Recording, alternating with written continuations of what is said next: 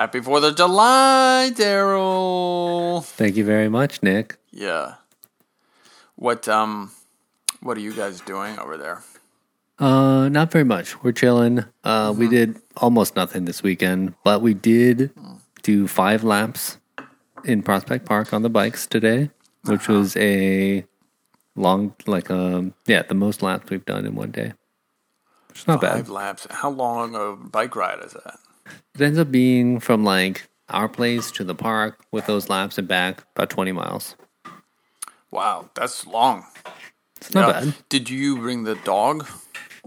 No dog. Dog stays at home. Good. So we can go out and do our fitness activity. I don't do dogs. No? Had a bad experience. Yeah. I had a bad experience. Yeah. Your last dog was kind of an asshole. Oh, my last dog was an asshole. That's true. Yeah. Yeah, I liked him. I liked my last dog because he hated everybody in the world except for me. Mm-hmm. And I like that about him. That's what you need in a dog, though. I mean, you couldn't really have it any other way. Yeah, I had a lady on the street once tell me that dog should be put down and confined to the bowels of hell. Rough. You know? Uh-huh. It was what it was. No, but I liked him. I saw him a few years later. Mm-hmm. And he was very docile and chill, and I didn't like him anymore. I lost a little bit of his character, that's it. All of it, yeah. Turns out. Yeah. Yeah. So, anyway, this is No One Likes the Tuna Podcast, the world's premier dedicated Fast and Furious podcast. However, because of scheduling and wanting to end up at Fast 9 by the release of Fast 9, we ended up skipping over our in-betweener episode from last cycle. And so we're making up for lost time. We're going to do 2 in-betweeners in a row. The first one being this one. And voted on by our patrons on patreon.com/NoOneLikesTheTunaPodcast. We watched the 2003 Mark Wahlberg starring feature film, The Italian Job.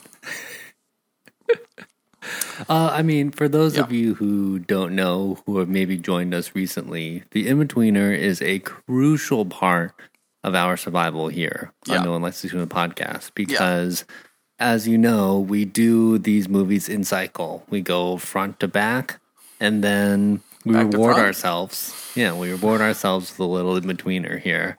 We get to get a taste of some other type of film that is only loosely related to these movies. Yeah, loosely. And this one actually sort of has more connections than the rest of them, basically. Mm-hmm. This movie was directed by F. Gary Gray, who directed Fate of the Furious.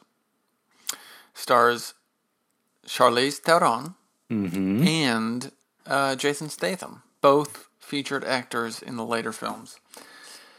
Do you want to launch in, do some initial thoughts on this movie? Had you seen this movie previously? Let's start with that. I have seen this before, but not in a long time. Mm-hmm. And in thinking back to what this movie was, I know Charlize Theron, I know Jason Statham. Yeah. I honestly thought this was a Matt Damon movie. When before I queued it up today, I was like, oh, really? No, I don't think Matt could have done it. I don't think Matt would be good in the role. I don't think so either. I think he would have done it and it would have been soft. And I'm very, very glad that this is a Mark Wahlberg film instead. Me too. Had Bourne come out? Bourne was 2001, right? So Bourne had come out. Yeah. Yeah. Yeah. It would have been totally... Yeah, it would have been totally different. I think Mark Wahlberg, and I do enjoy Mark Wahlberg as an actor. There's something about it that is both serious and tough and comedic at the same time. Yeah, he has an incredibly sweaty, frustrated quality that is great. It's really intriguing and captivating. I also think Mark Wahlberg is a good actor. I think he has done things, I think, very purposely for him, and worked with people, like, to try to sort of work with big directors, or what he felt were big directors. And like a lot of those movies didn't work out very well. And I think he's great when he's sort of with one of his guys, you know, like if he's in the mode, like I think F. Gary Gray and him sort of were a good fit for one another. The Peter Berg thing and him is a good fit. Even the Michael Bay thing and him is like it's a really good fit. I mean, I know he's in those Transformers movies, which are not super high quality, but he's like something in them. And Pain and Gain, which is another Michael Bay movie, and that movie kicks ass. I mean, kind of rules. I mean, yeah, we should have put it in our contenders for our off cycle, because we talk about it all the time. Yeah, we do.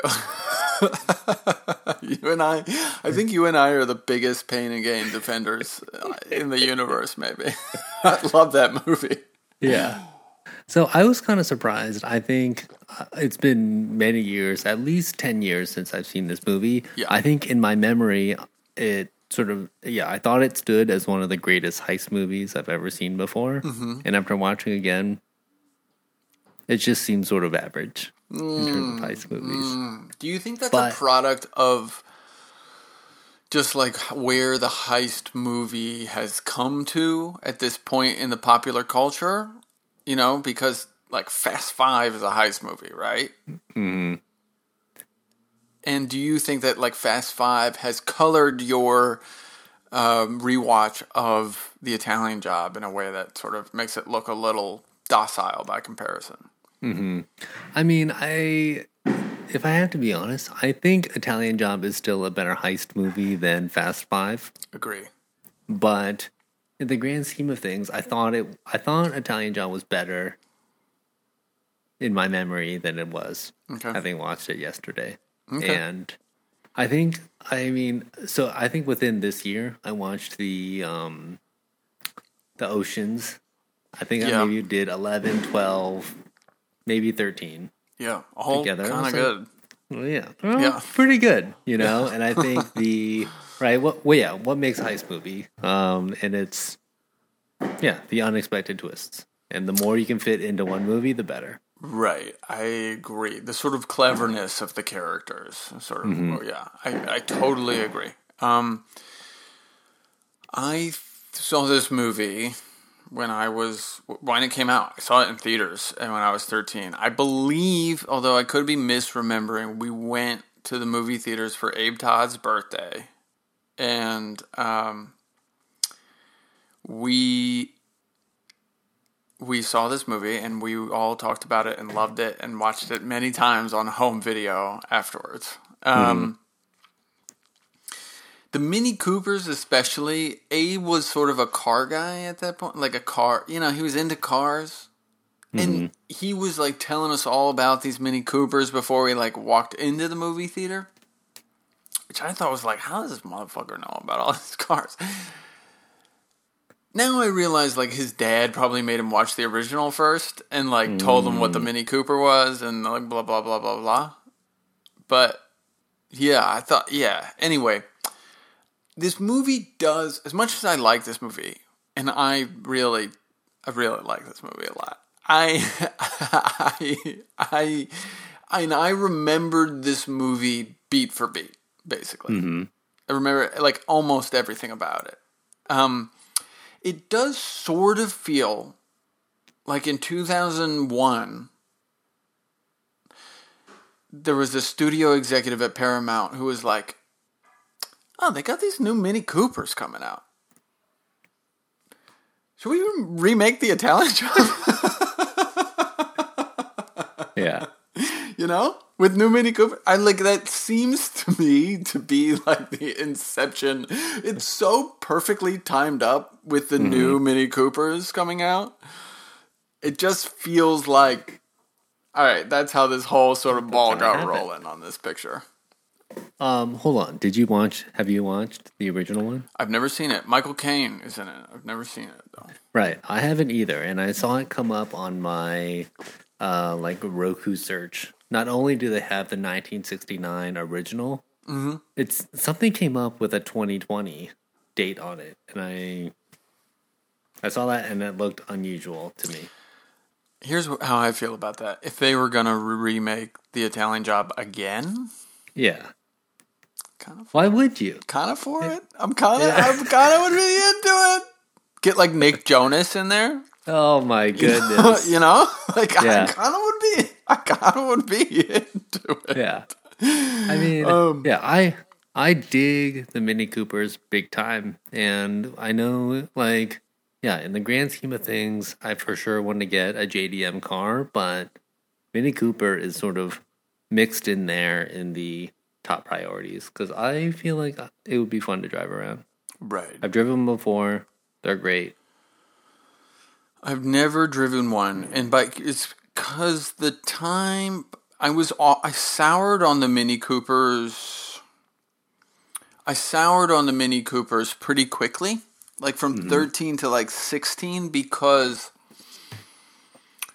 there were like 3 or 4 moms at my high school who ended up buying those Mini Coopers. And then from that moment, I was like, it's a mom mobile. I don't want that. You know, I was a dumb teenager.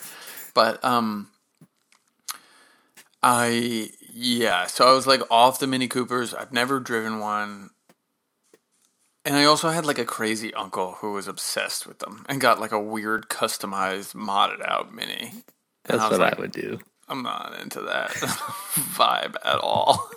Yeah. So, that's my sort of history with the Cooper, basically. I would do it. I like the shape. I like the difference. I am not sure whether I would do a black top or a white top. And I just like the miniature nature. What type of wheels? Is it like little 12-inch rims they run on those things? Yeah, they're small. They're great. But, I mean, they've got little BMW engines inside of them. Yep. I've driven them before. Very sporty, very fun.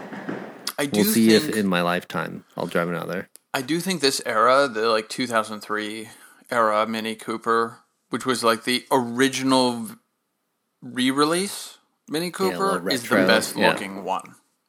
After that, they got into like the Clubman, and they had a convertible version, and then they had like an XL version, which was like a mini SUV mini. Yeah.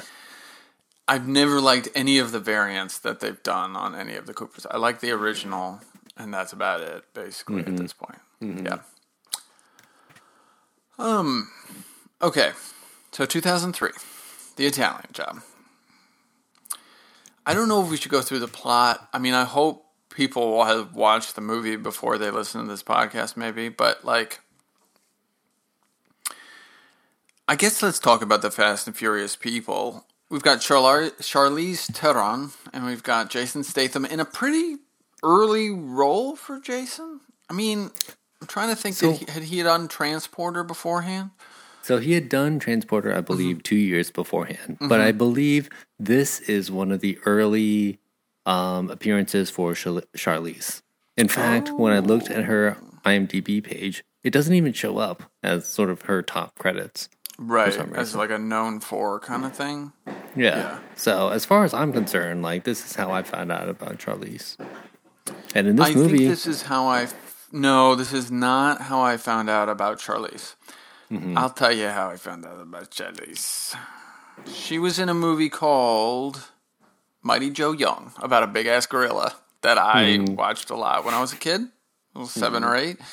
And then she was in the Cider House Rules like 2 years after that. And that was like a big movie in New England because it was shot in Northampton, and it was like the whole thing was like filmed in around my area in New England.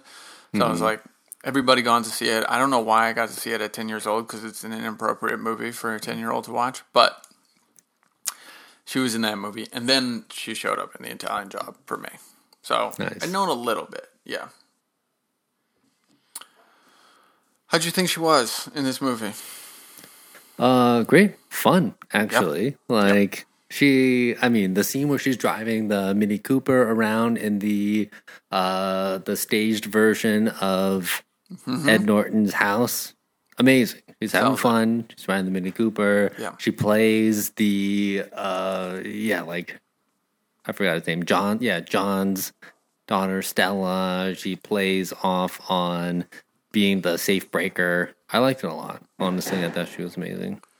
I thought she's amazing in this movie, and one thing I pulled out was like good car acting. The woman would be great behind the wheel of a vehicle. Interesting. Mm-hmm. That Mr. Gary Gray didn't tap that resource again for Fate of the Furious, and then they didn't put her behind the wheel of a car in F9. Fast 9. Yeah. You know, which is annoying because clearly she has demonstrated she's got the skills. Good car acting, which is a really hard, important skill that we talk about all the time on this pod. Unlike Helen Mirren. That's one point I missed last week when we talked about F9. I thought her car acting was terrible, basically. Really? Yeah. Huh. Yeah. I disagree. I liked her in car. I liked that. It was a short scene. It was maybe 15 seconds she had in car with Vin. She's too cool. I don't like it when they're too cool. Yeah. You know, I don't like it when they're too cool. Yeah. Do you think Charlize had character inspiration from Letty Ortiz in this movie? Like doing the camisole, like rugged jean. I'm sorry, I got mad. You got fireworks going on? I thought that was my house. 4th of July. No, that's me. I got huge fireworks just practicing outside right now. That's all good, man. At some point I thought, like, during the movie, I was like, wait a minute.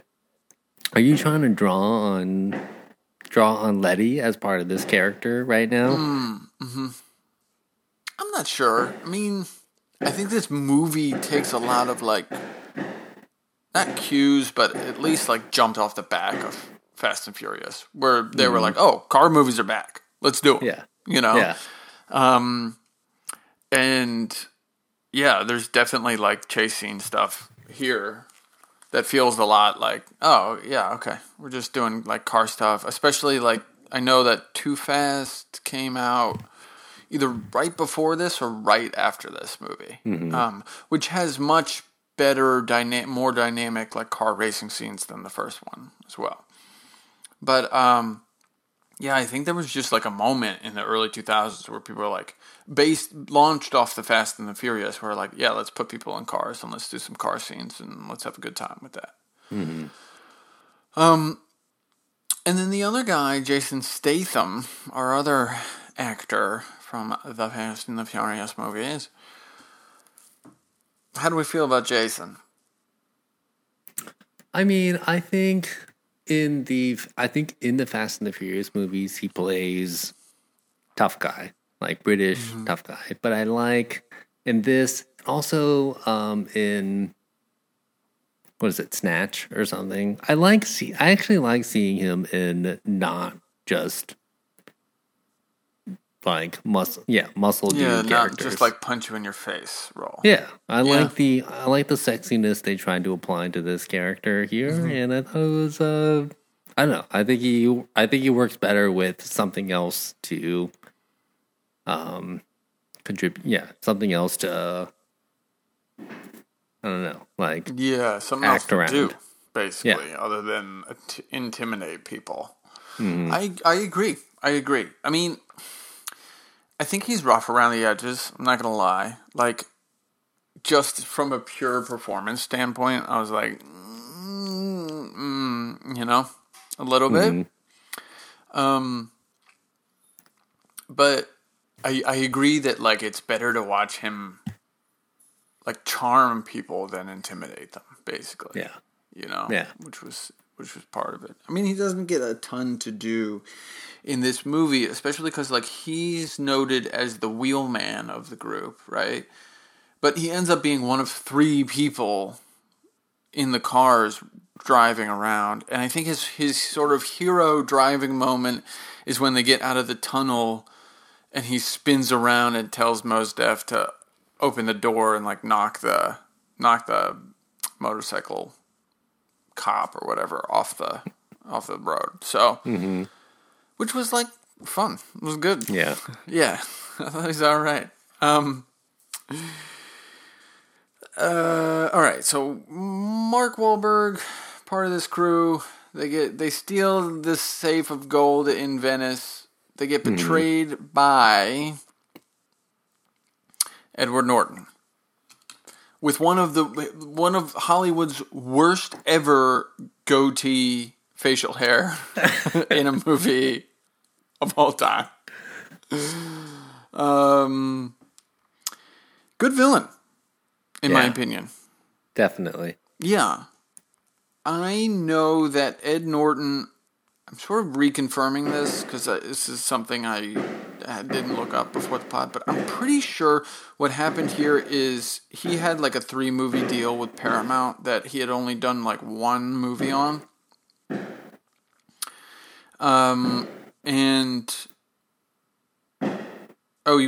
And then like in negotiation, they were like, okay, we'll pay you less and you only have to do 1 movie. And he like wanted out of this picture basically. And they made him do this movie, The Italian Job, which is a movie he unbelievably did not want to be in. Like, you know? What were the other movies that he was contracted into? I don't know. Like, I'm pretty sure I'm pretty sure that like he had done 1, which I don't know which movie was the one he had to do for Paramount. And then they had him like on an overall deal of like you got to do 3 pictures for us, and we get to sort of pick the projects. And you can say no. But like he kept being like, nah, I don't want to do that. They kept pitching him stuff, and he was like, nah, I don't want to do this. I don't want to do this. And then so finally, he was like, Paramount was fed up with him. He was fed up with Paramount pitching him garbage and wanted out of his contract. They threatened to sue. They sort of ended up settling and saying like, all right, you can get out of the contract, but you have to do just 1 more movie, and we just get to pick it, and you don't get to say no. And so this is what it ended up being.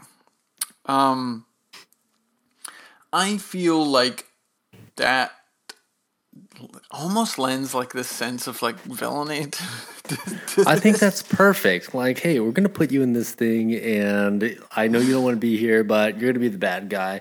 I thought it was the perfect amount of like stankiness needed for this villain.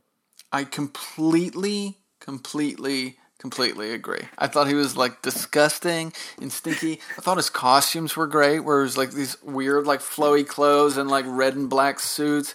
Mark Bridges, who is a legendary costume designer, did these costumes. I love them all.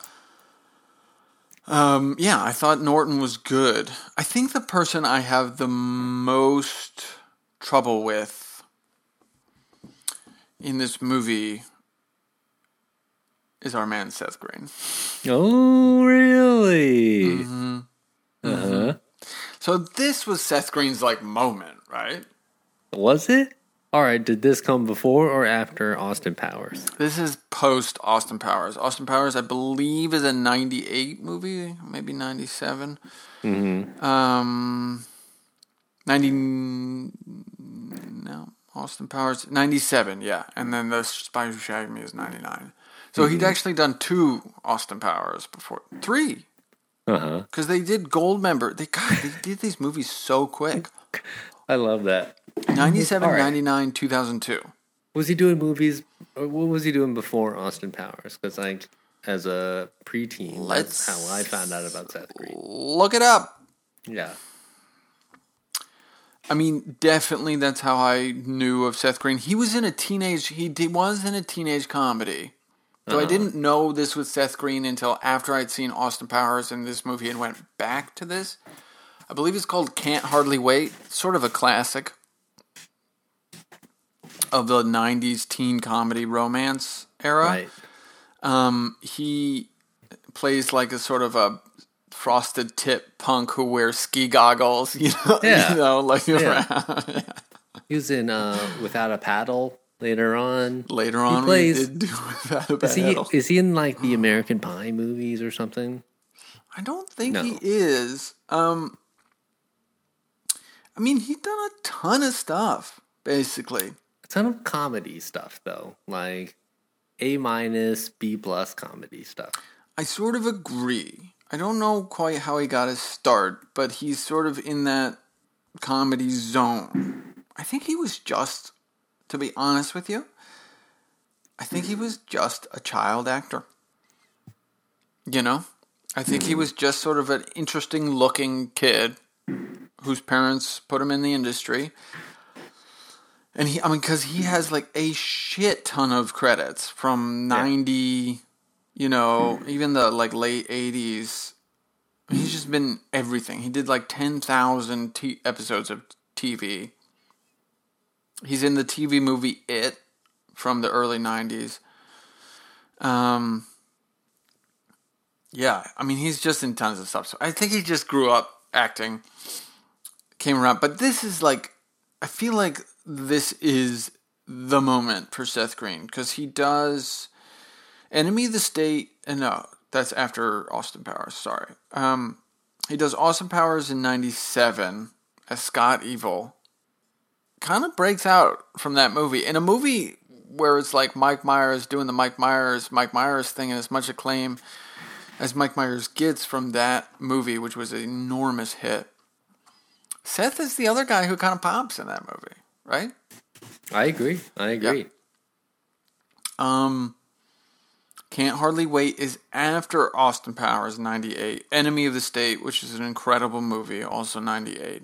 That's a good 98, those two. Mm-hmm. And then second Austin Powers, some TV, third Austin Powers. I'm sure he just went right in from production to production. Mm-hmm. Yeah, he seems like a great supporting actor from the 2000s. Mm-hmm. Mm-hmm. And this was one of his best. I mean, he's one of his best. I think the Austin Powers ones are really the best. I think, yeah, obviously it's like the Austin Powers. Seth, or whatever his name, Scott Evil, is the role he was born to play. But I don't think I've ever been a Seth Green guy. And I just felt like, I understand you need comic relief. I understand you've written this like horny, nerdy teenager sort of tech hacker role. I understand it's 2003 and it is like the perfect moment to cast Seth Green in this role. I don't blame anybody for this. Mm-hmm. I just don't.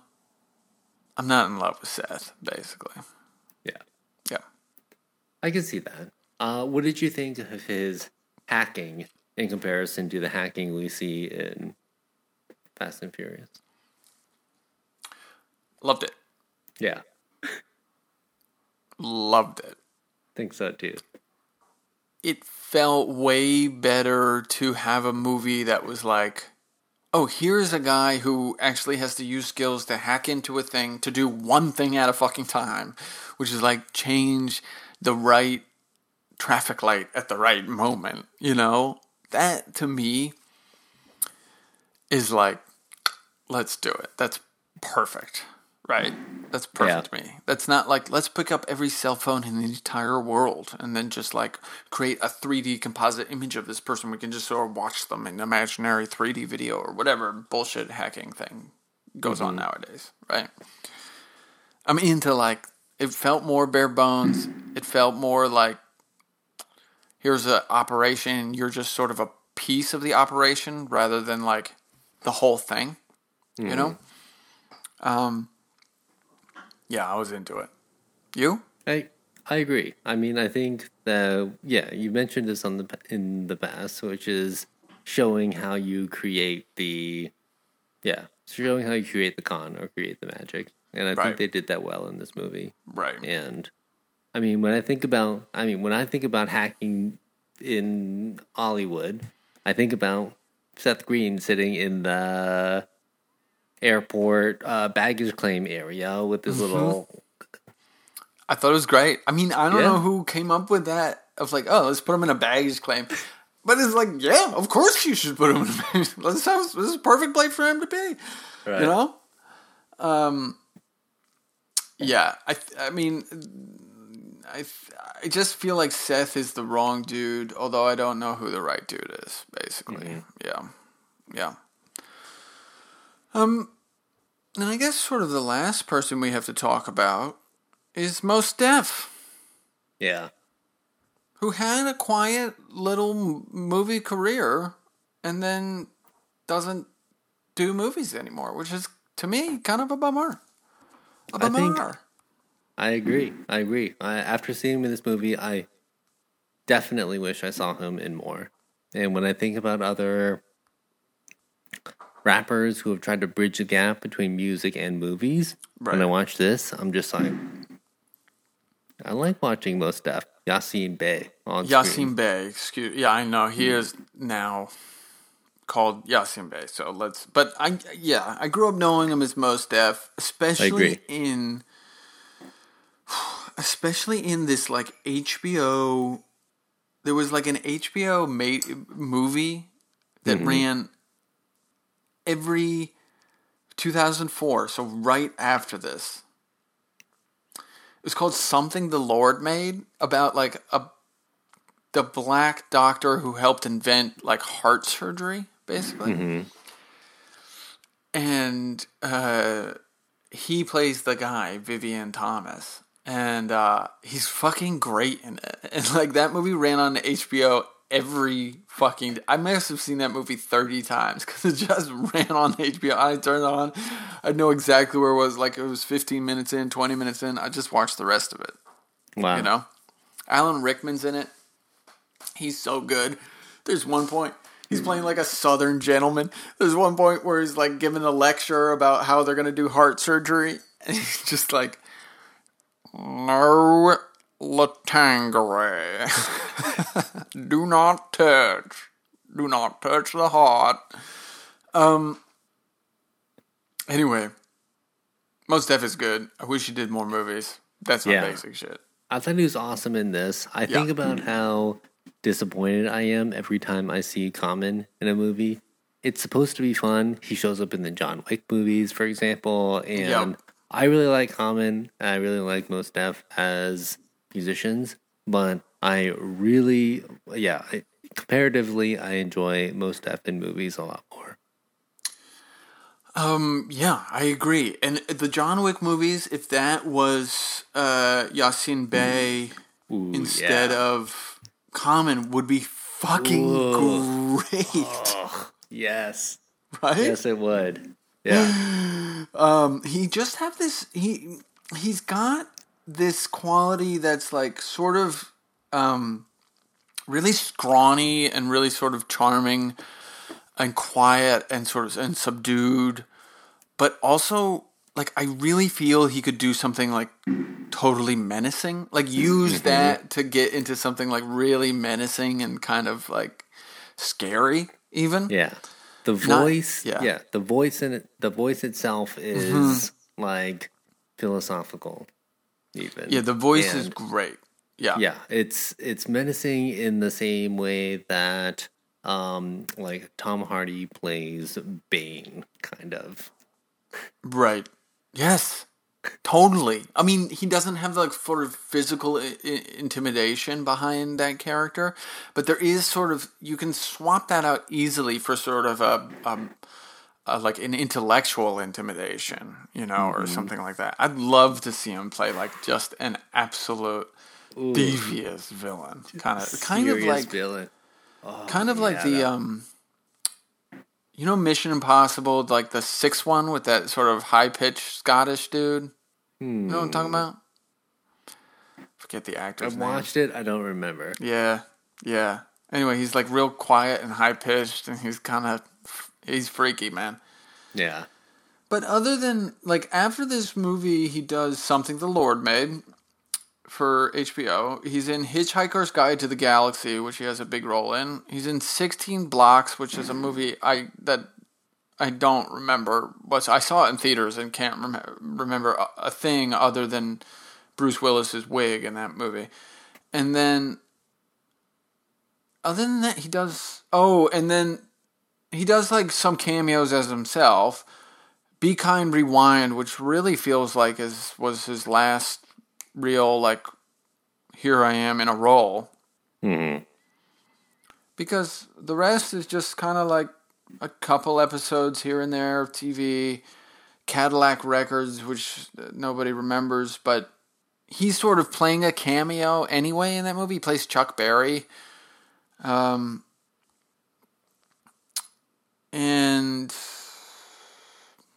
yeah, that's kind of it. That's kind of it. And Begin Again, which was a movie about music starring Mark Ruffalo and Keira Knightley back in the day, which I've never seen. Yeah. So, it'd be cool if he was in more movies. Yeah. Exactly. Yeah. Yeah. All right.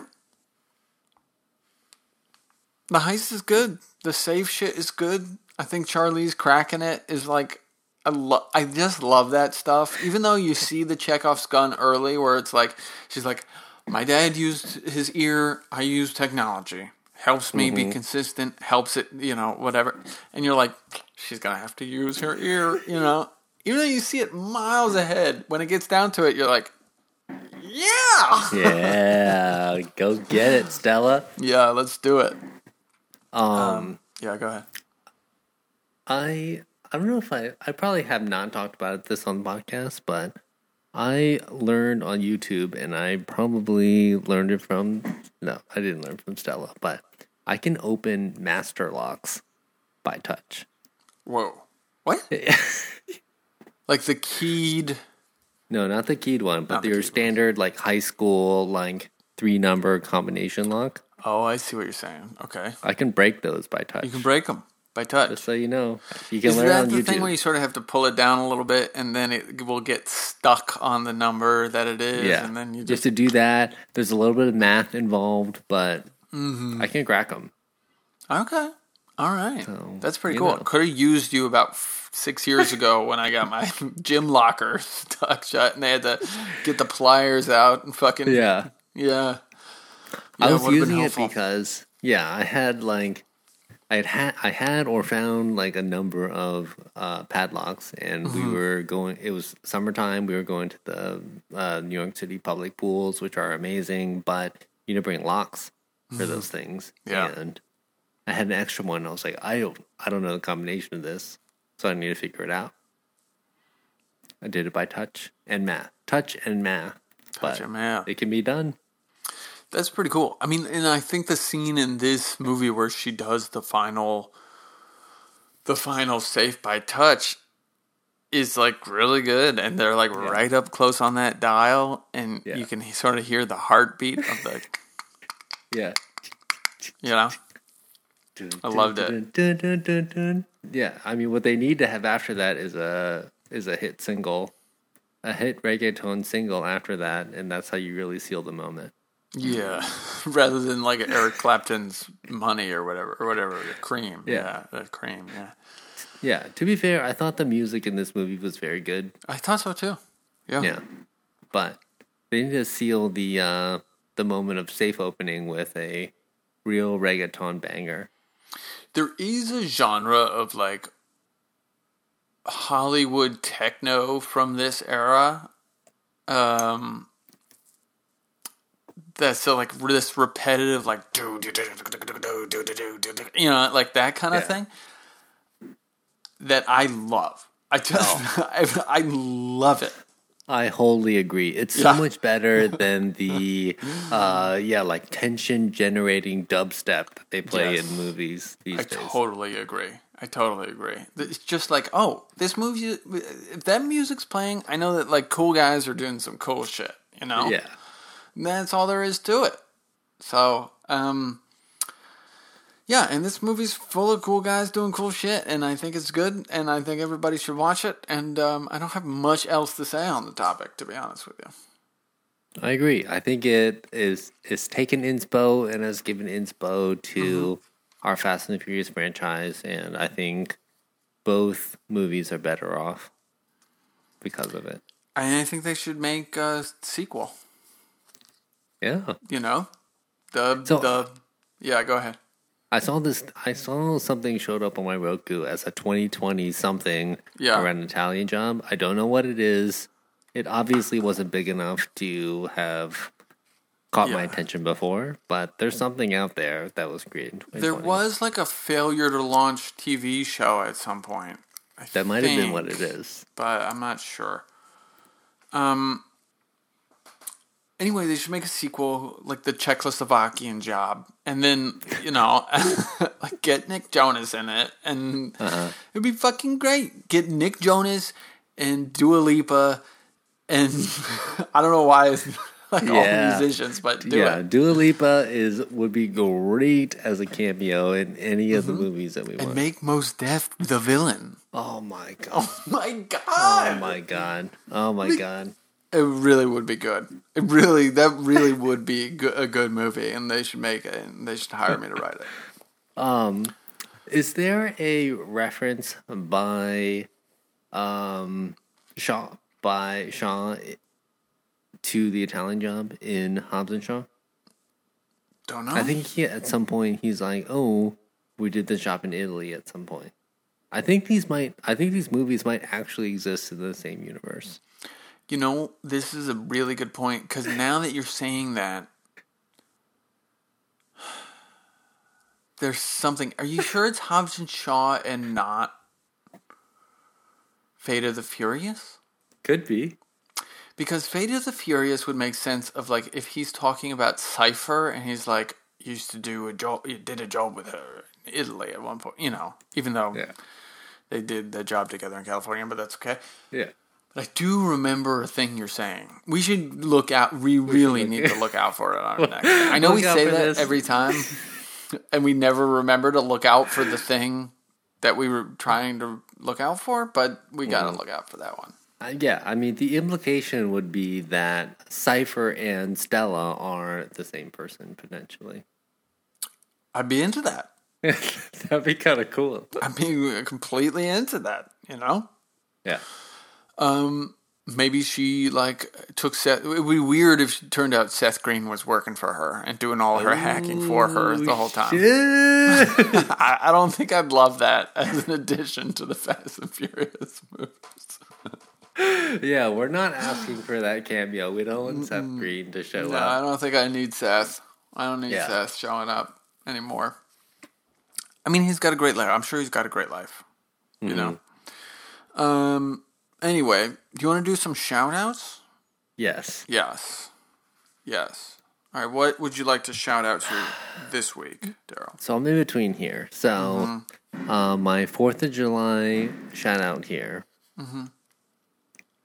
I'm undecided. I think it's an anti-shout-out because this is... So I bought 2 packs of Sabrett hot dogs. Mm-hmm. Yep. And I've been eating them all week. And they've been great. I did them on the grill. Yep. I did them on... I sometimes do them in the cast iron. Sure. They're pretty good, but I don't think they're better than the Nathan's hot dog. Right. Okay. Just both an all beef frank. Yes. Mm-hmm. Both kosher.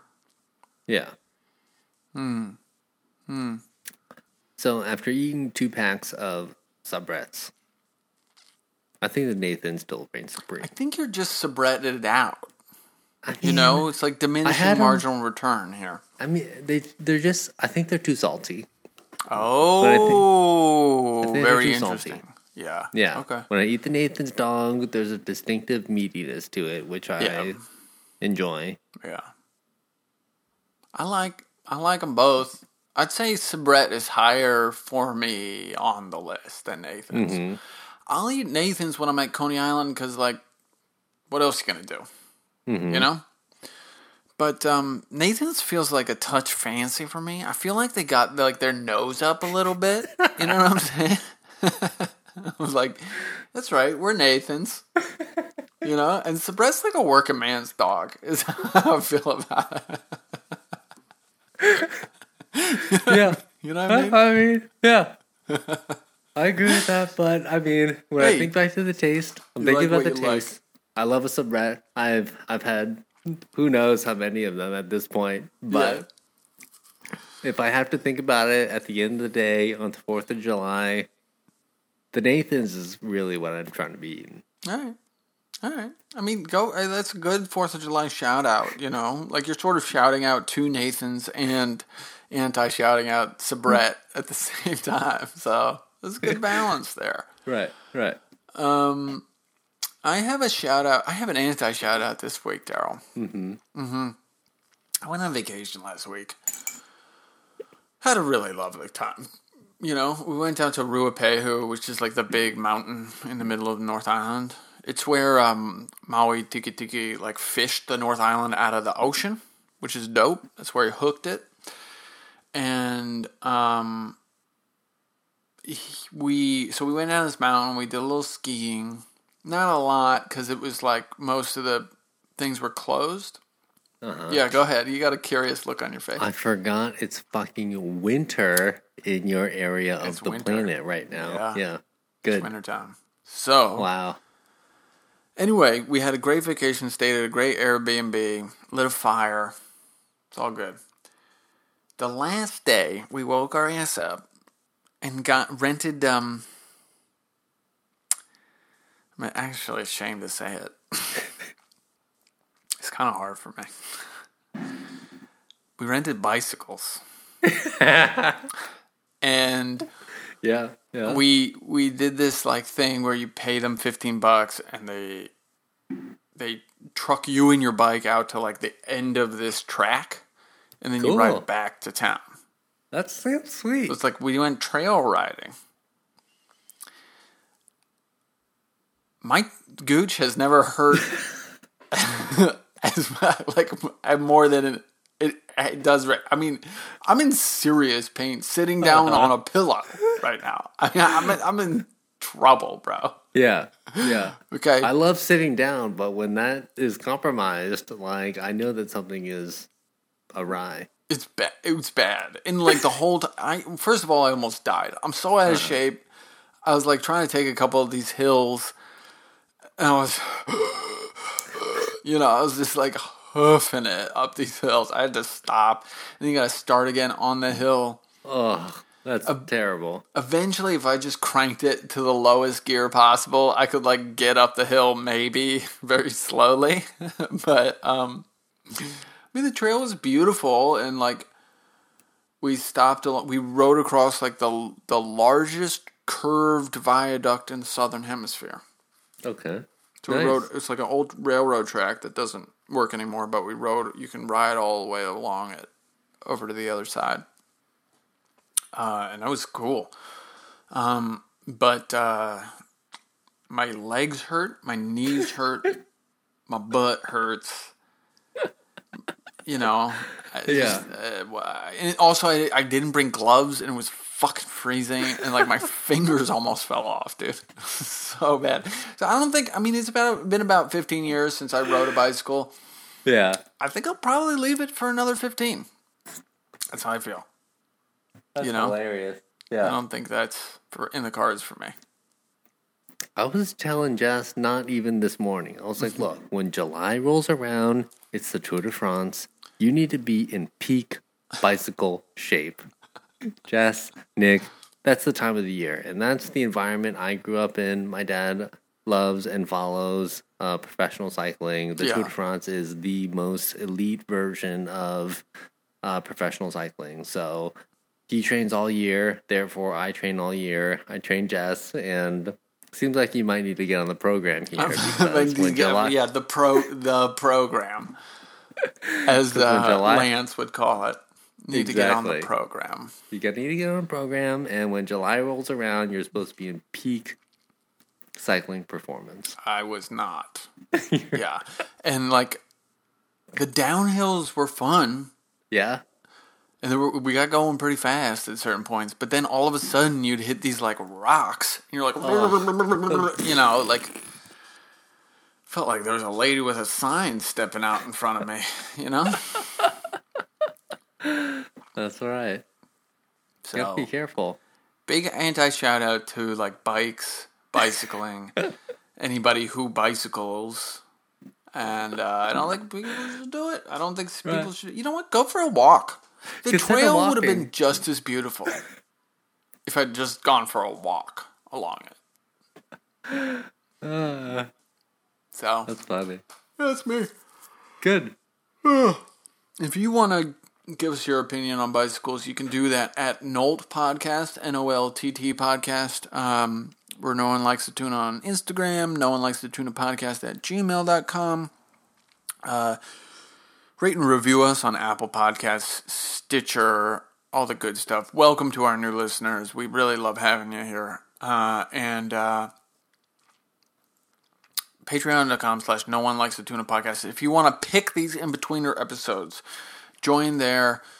I swear to God, we're going to record this Riddick episode before I leave New Zealand in a couple weeks. It's going to happen.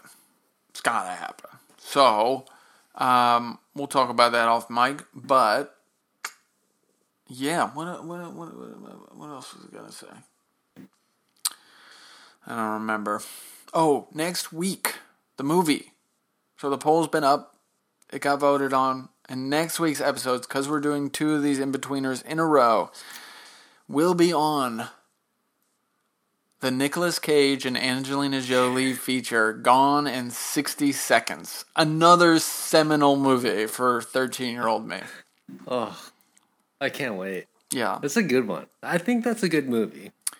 I think it's like a career-defining performance for Giovanni Ribisi in that movie.